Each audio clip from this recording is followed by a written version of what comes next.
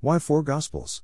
May 6, 2021. Igniting insights from Reverend Dr. J.N. Manokar on diamonds are colorful and beautiful.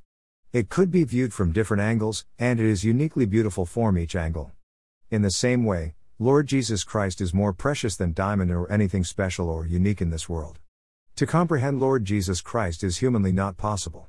Yet, 4 Gospel writers, Matthew, Mark, Luke, and John, try to catch a glimpse of the majesty of Lord Jesus Christ. 1. Matthew. Matthew was portraying Lord Jesus Christ as the Messiah, a descendant of David. Quoting from Old Testament texts, he writes to Hebrew or Jewish audience declaring Lord as Messiah. Matthew 9:27, 21-9. 2. Mark. John Mark, a cousin of Barnabas, and a close associate of Peter. Colossians 4:10, he portrayed Lord as suffering servant. Mark 10:45. 3. Luke, as a beloved physician, had a journalistic mindset, who interviewed Mary, mother of Lord Jesus, and presented genealogies.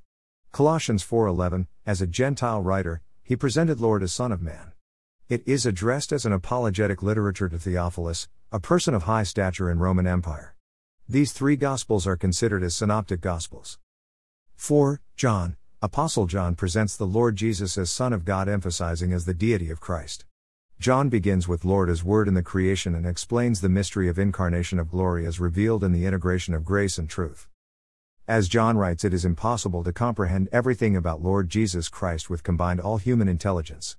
The purpose of Gospels is, now Jesus did many other signs in the presence of the disciples, which are not written in this book, but these are written so that you may believe that Jesus is the Christ, the Son of God, and that by believing you may have life in his name.